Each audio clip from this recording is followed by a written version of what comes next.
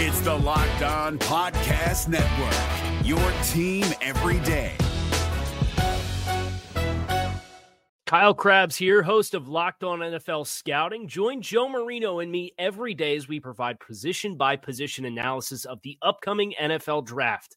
Check out the Locked On NFL Scouting podcast with the Draft Dudes on YouTube or wherever you listen to your favorite podcasts. You are Locked On Cowboys, your daily podcast on the Dallas Cowboys. Part of the Locked On Podcast Network, your team every day.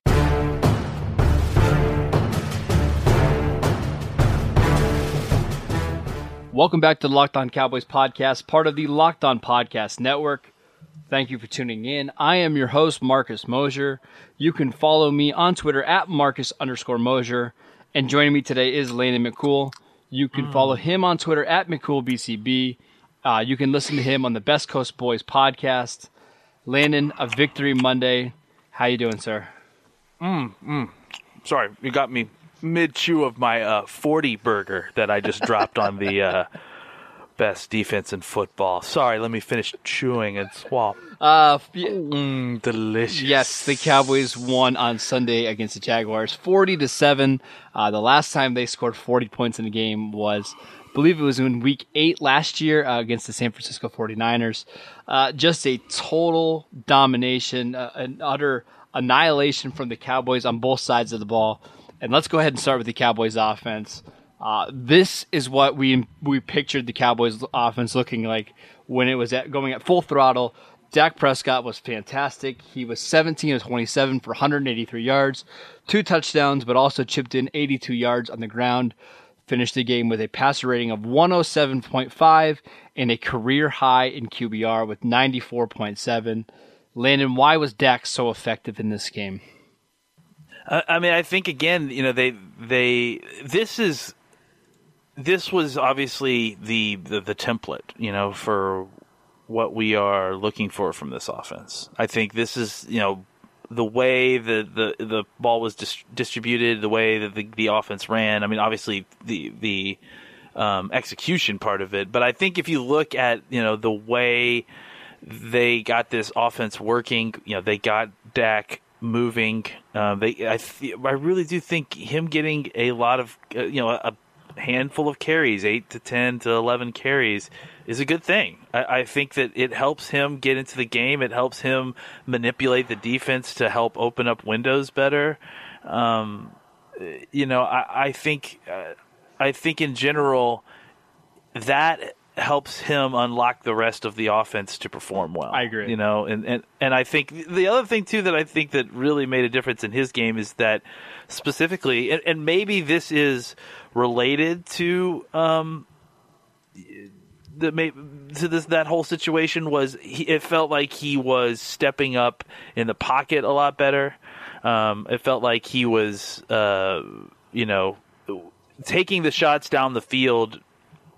You know, whether I think he's starting to understand that taking the shots down the field isn't about necessarily completion. Absolutely, always. yes. You know, I think it's about getting the defense off your back and getting some space for you to operate. And I think, you know, they just did it just felt like it started to come together. You know, they decided to have their Jaguars decided to have their you know, kind of unconventional way of dealing with Cole Beasley, and which, you know, basically means not bracketing or not him, cover him depending on the situation. Yeah, well, I mean, not bracketing him is essentially not covering him because, yeah, and so, you know, and they made him pay for that, and so I think you saw a lot of good things happening. You know, I think you saw Gallup start to gain some of that confidence back, which is more of what you need. I just feel like, you know, we talked about it before the season.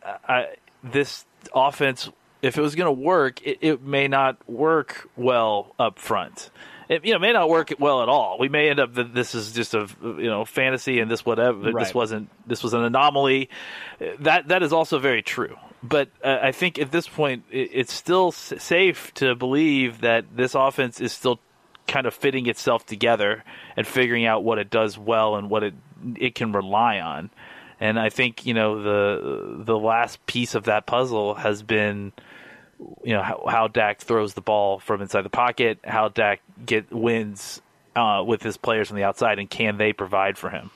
See, we're going to wax poetic about this entire Cowboys offense and defense, but before we do that, I do want to mention that I think Jacksonville looked like, at least to me, they came out entirely too flat in this game. It was almost as if Jacksonville kind of thought they could show up and win this game. I don't think Jacksonville is going to be this bad.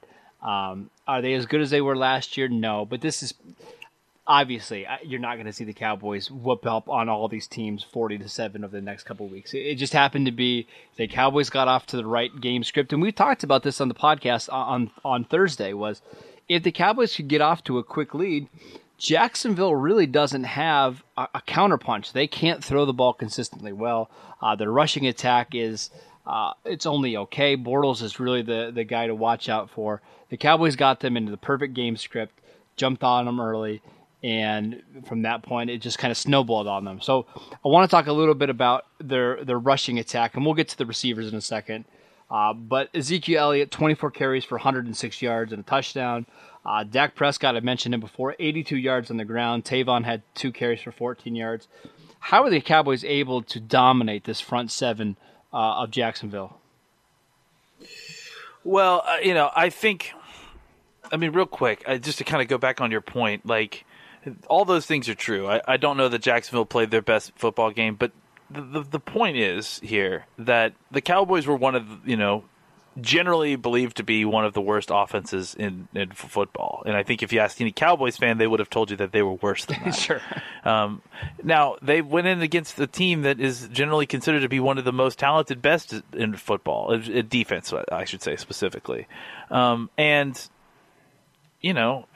think that this shows you that if any given Sunday actually exists, then this shows you that, right? Like that This, that it's possible even with for a great team to have a bad day and a bad team to have a great day and win. Like that's how close it is, even from two completely different ends of talent on the perceived talent on the in the NFL, right? Like the Jacksonville Jaguars defense and the Cowboys offense. Getting back to Ezekiel Elliott, I think what they did was, they realized that Ezekiel Elliott is the main threat of this offense, but that also doesn't necessarily mean you have to give him 40 touches in order to run the ball. Using Zeke as a constraint, using constraints off of Zeke has been effective. And I think, the play action bootleg thing worked for a while until they got that done. And then when they stopped doing that, they did other stuff. And I think, the zone read was heavily influenced. I think people were talking about Dak Prescott's running game. All of Dak's running had very much to do with the fact that they were concerned with trying to tackle Zeke Elliott, and that Dak was able to pull the ball out, and they had some nice play design on some of these zone reads that included some blocking in front of him. And I specifically think about the 20+ yard run that he ran that. Up the sideline, and then the touchdown run. I think he's getting the ball outside. He's making good choices when to pull the ball, and teams are, like I said, more concerned about Ezekiel Elliott beating them than they are Dak Prescott. The point is that when they choose Zeke to stop, you have to make them wrong. Like that's the thing that I think that hasn't been happening at times, is that teams have found ways to focus on Zeke in the zone read, but Dak hasn't always made them wrong. And I think that we saw a lot more of that. And then you saw even further a development of that going into RPOs, and then the run pass options, being deployed. It felt like a little bit more with some of this. So I feel like when you get that, that kind of third way involved, whether it's Zeke running, Dak running, and then Cole Beasley catching the ball, or Zeke running, Dak running, and Zeke catching the ball. If you could find that third element of offense to kind of counterbalance and then just run, constraints all off of each other, they found something there that's really difficult to defend. And I think if you go back and watch the game, early in the game, they established that they were going to stretch the field vertically and horizontally. And I think that's really where they found all the space that they could to operate. I want to talk a little bit more about this offense, but let's pause so I can tell you guys about MyBookie. Remember, who you're betting on is just as important as who you're betting with. That's why I always tell people to bet with MyBookie. Trust me, guys, they are your best bet this season. They have been in the business for years. They have great reviews online, and their mobile site is easy to use. Lay down some cash and win big today. I would only recommend a service to my listeners that has been good to me in the past, and that's why I'm urging you guys to make your way to MyBookie. You win, they pay. They have in-game live betting, the most rewarding player perks in the business, and for you fantasy guys out there, you can even bet the over-under on how many fantasy points a player will score each game. Join now, and MyBookie will match your deposit dollar for dollar. Just use promo code LOCKEDON to activate that offer. Visit MyBookie online today. That's MyBookie, and don't forget to use the promo code LOCKEDON when creating your account to claim the bonus. You play, you win, you get paid. We're driven by the search for better, but when it comes to hiring, the best way to search for a candidate isn't to search at all. Don't search, match with Indeed. 93% of employers agree Indeed delivers the highest quality matches compared to other job sites, according to a recent Indeed survey. And listeners of this show will get a $75 sponsored job credit to get your jobs more visibility at Indeed.com/podcast. Just go to Indeed.com/podcast right now and support our show by saying you heard about Indeed on this podcast. Indeed.com/podcast. Terms and conditions apply. Need to hire? You need Indeed. All right, let's talk about the Cowboys wide receivers. We mentioned him in the beginning, but Cole Beasley had a monster day. He had 11 targets in this one, 9 catches for 101 yards, 2 touchdowns. I was kind of surprised that Jacksonville didn't put Jalen Ramsey or A.J. Boye on him. They seemed content to let Tyler Patman try to cover him in the middle of the field, and that did not work. What did you see from Beasley on Sunday? Yeah, I mean, I don't know that it would have made too much more difference. Frankly, I mean, I think it would have made some difference, Sure. but I think Beasley was feeling it, and I think, first of all, I think he's kind of finally coming around to being healthy. I think that's it too. I agree. I think he's been struggling with a hamstring thing since training camp. Really, he had a lower body injury. They were trying to limit him.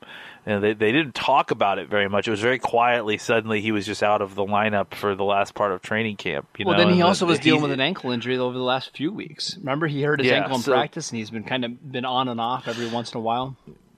Yeah, so I think he's finally kind of coming around and feeling good again, which is nice. I think the matchup had a lot to do with it as well. I mean, I don't think it's just that Patman is not great. I think he knows Patman thoroughly. I mean, he's been playing against him since college.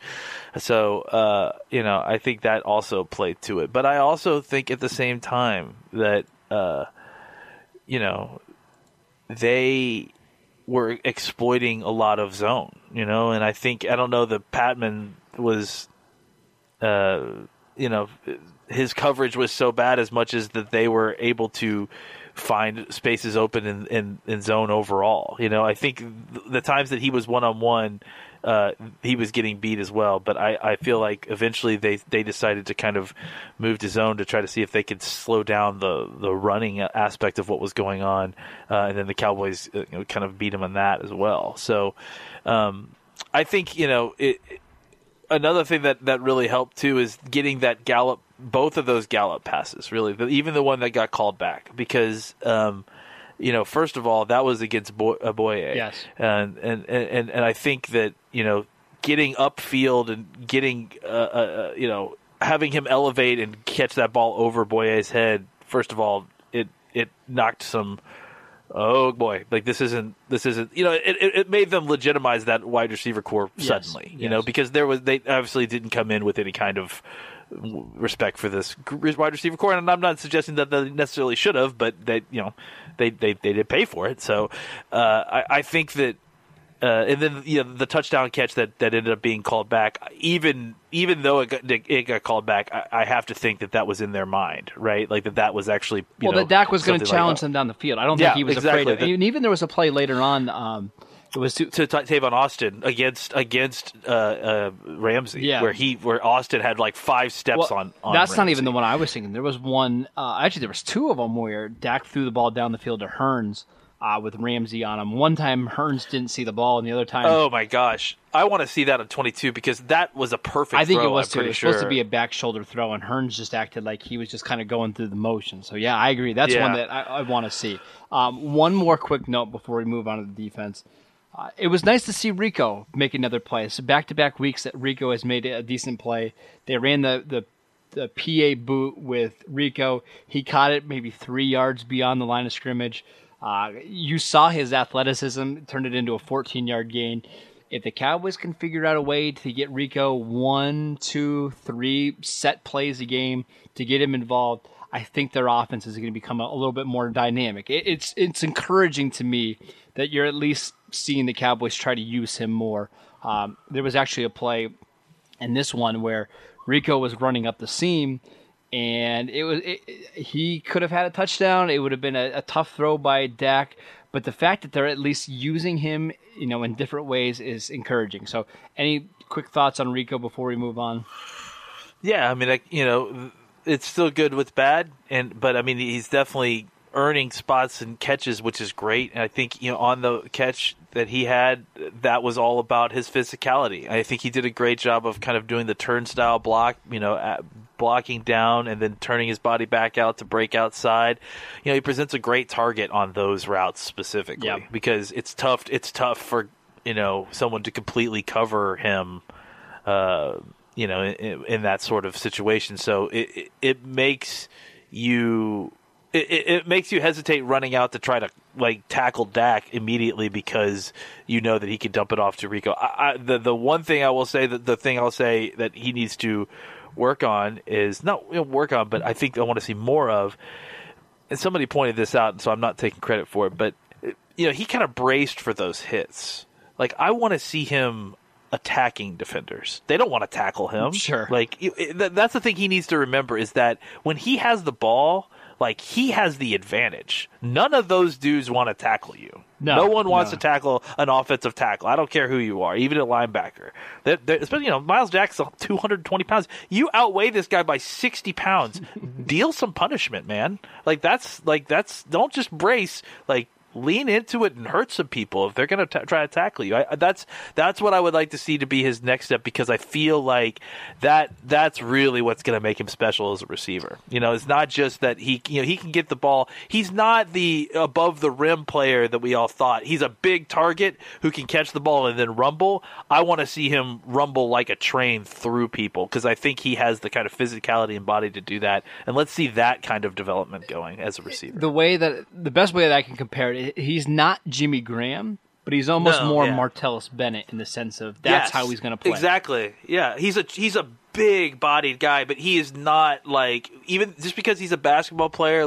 There's an assumption that he's going to sky up or get jump balls, and he might just because he is tall and he's got long arms, but he doesn't have the vertical that he's not an athletic or nimble jumper specifically, or he's not really nimble anything. No. But he's big and lumbering, and he's a big target. And if you can get him the ball and he can complete it again, nobody's going to want to tackle this dude. It's a lot like tackling Brandon Jacobs. He wasn't exceptionally a great running back, but man, he was not fun to tackle. So Rico played 14 snaps this week. That's probably the range I want to see him in, somewhere between 12 and 20 snaps, depending on the game plan.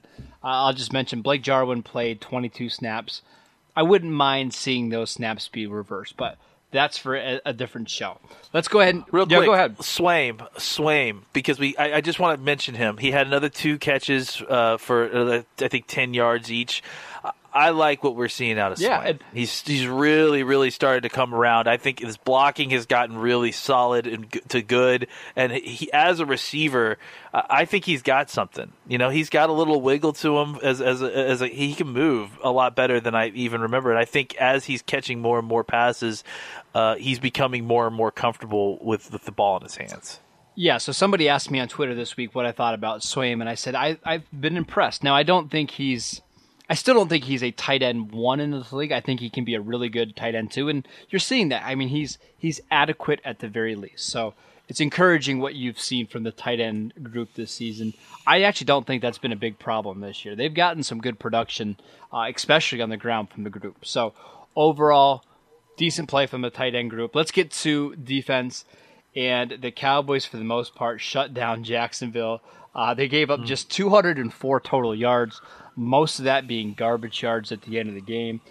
Blake Bortles was 15 of 26 for 149 yards, a touchdown and an interception. They didn't really get much going on the ground. Bortles was really their most effective runner. How did the Cowboys shut down Jacksonville in this contest? Well, I mean, I just don't know that they had that Jacksonville had the talent to kind of deal with what was happening, especially the Cowboys' front seven. I mean, I think it's officially time to start having a conversation about what's going to happen with Sean Lee when he gets back, because the linebacker play has been absolutely outstanding. I mean, just like not even like last year we used to dread Sean Lee missing a game because of obviously how what it meant for our defense and how terrible it usually meant that our group was playing. Now they're playing at such an insanely high level and without Sean Lee that it's shocking. It's shocking not only what Leighton Vander Esch has done, but also how Jalen Smith has come around. And then I think we've talked about how this defensive line has played down to their talent at times, and that has been an issue. I think getting David Irving back, even in limited. I want to talk about him because my goodness, was fun.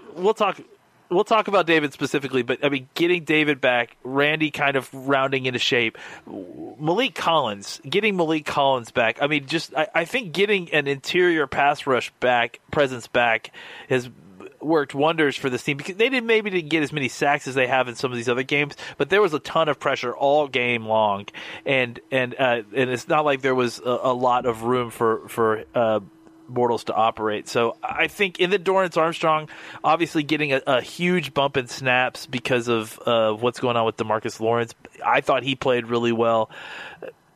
I just think that your younger guys are starting to round even more into shape. Again, like is this the trend? We don't know, but this is the benefit of playing with a young team, is that, yeah, you're going to have your growing pains early, but if you can survive that, then your guys get valuable experience, and then as the season goes on, sometimes your young players end up growing into being some of your best players, and so we're seeing that on the defensive side, like basically across the board.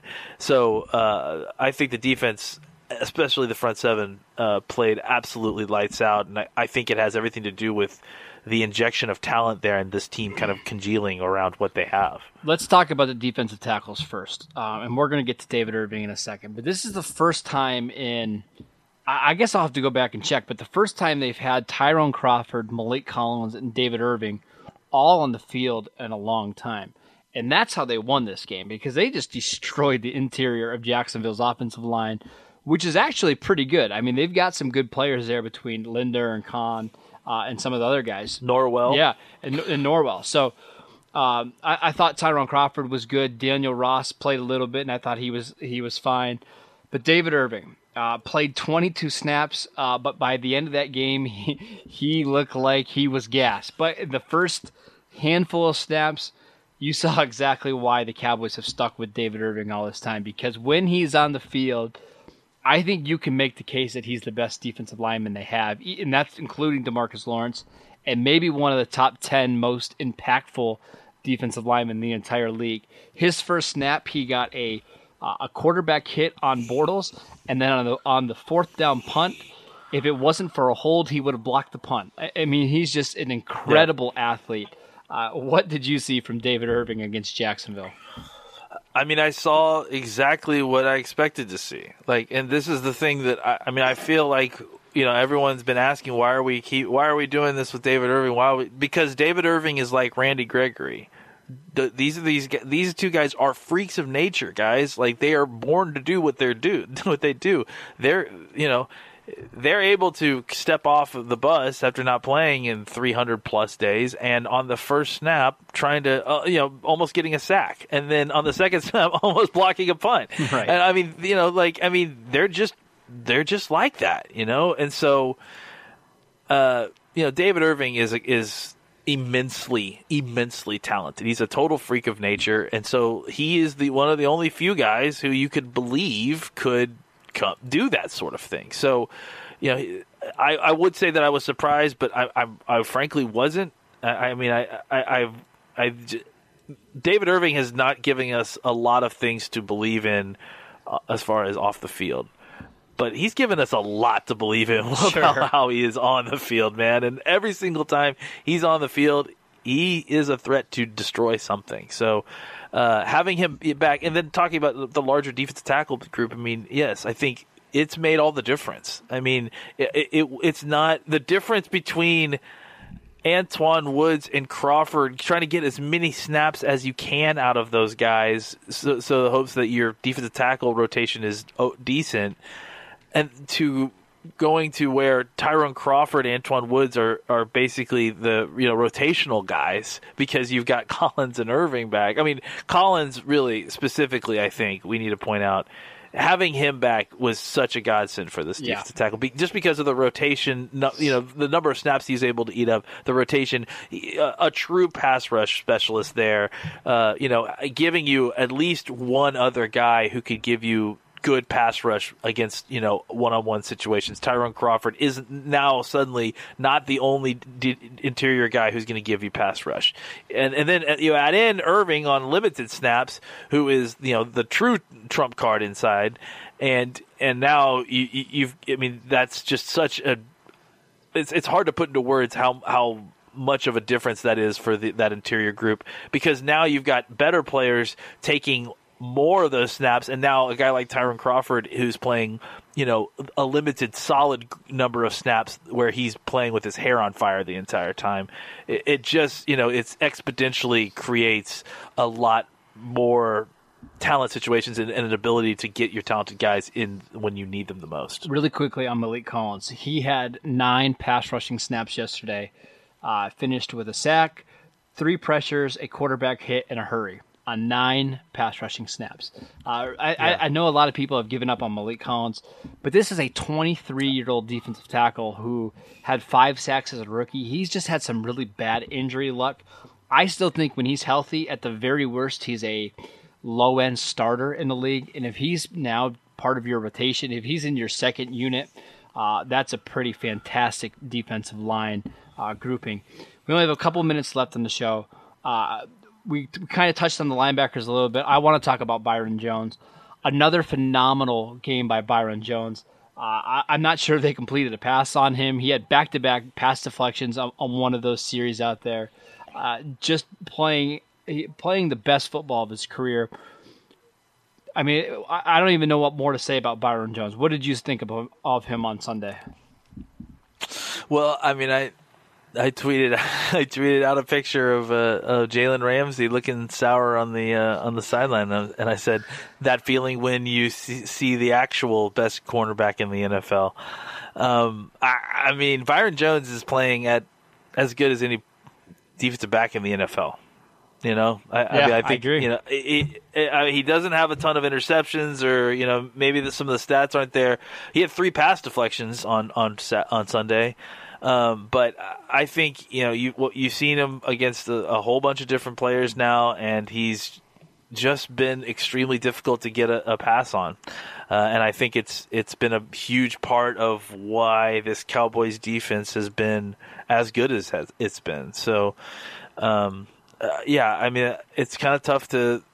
It's kind of tough to talk a lot about a guy who isn't even being challenged at this point very much, and when he is, he's skewing the ball pretty regularly. Sure. So, Byron Jones is playing lights out, and I think that the other side of the ball played really well too. Whether that was Anthony Brown or Jordan Lewis, I think they both played really well on Sunday, and Lewis getting a fumble recovery, and Brown at several times being challenged up the field and running step for step with guys like Chark and other guys like that. So I think overall the defensive backfield played well. Specifically the corners. All right, that's it for today's show. Thank you guys for tuning in. Make sure you download and subscribe to the podcast on iTunes or wherever you get your podcast. You can follow Landon at McCoolBCB. Make sure you check him out on the Best Coast Boys podcast. You can follow the show at Locked On Cowboys, and I'm at Marcus_Mosier, and we will see you next time.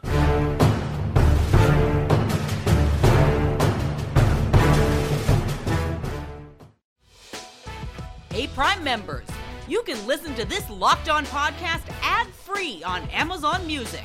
Download the Amazon Music app today. Is your team eliminated from the playoffs and in need of reinforcements?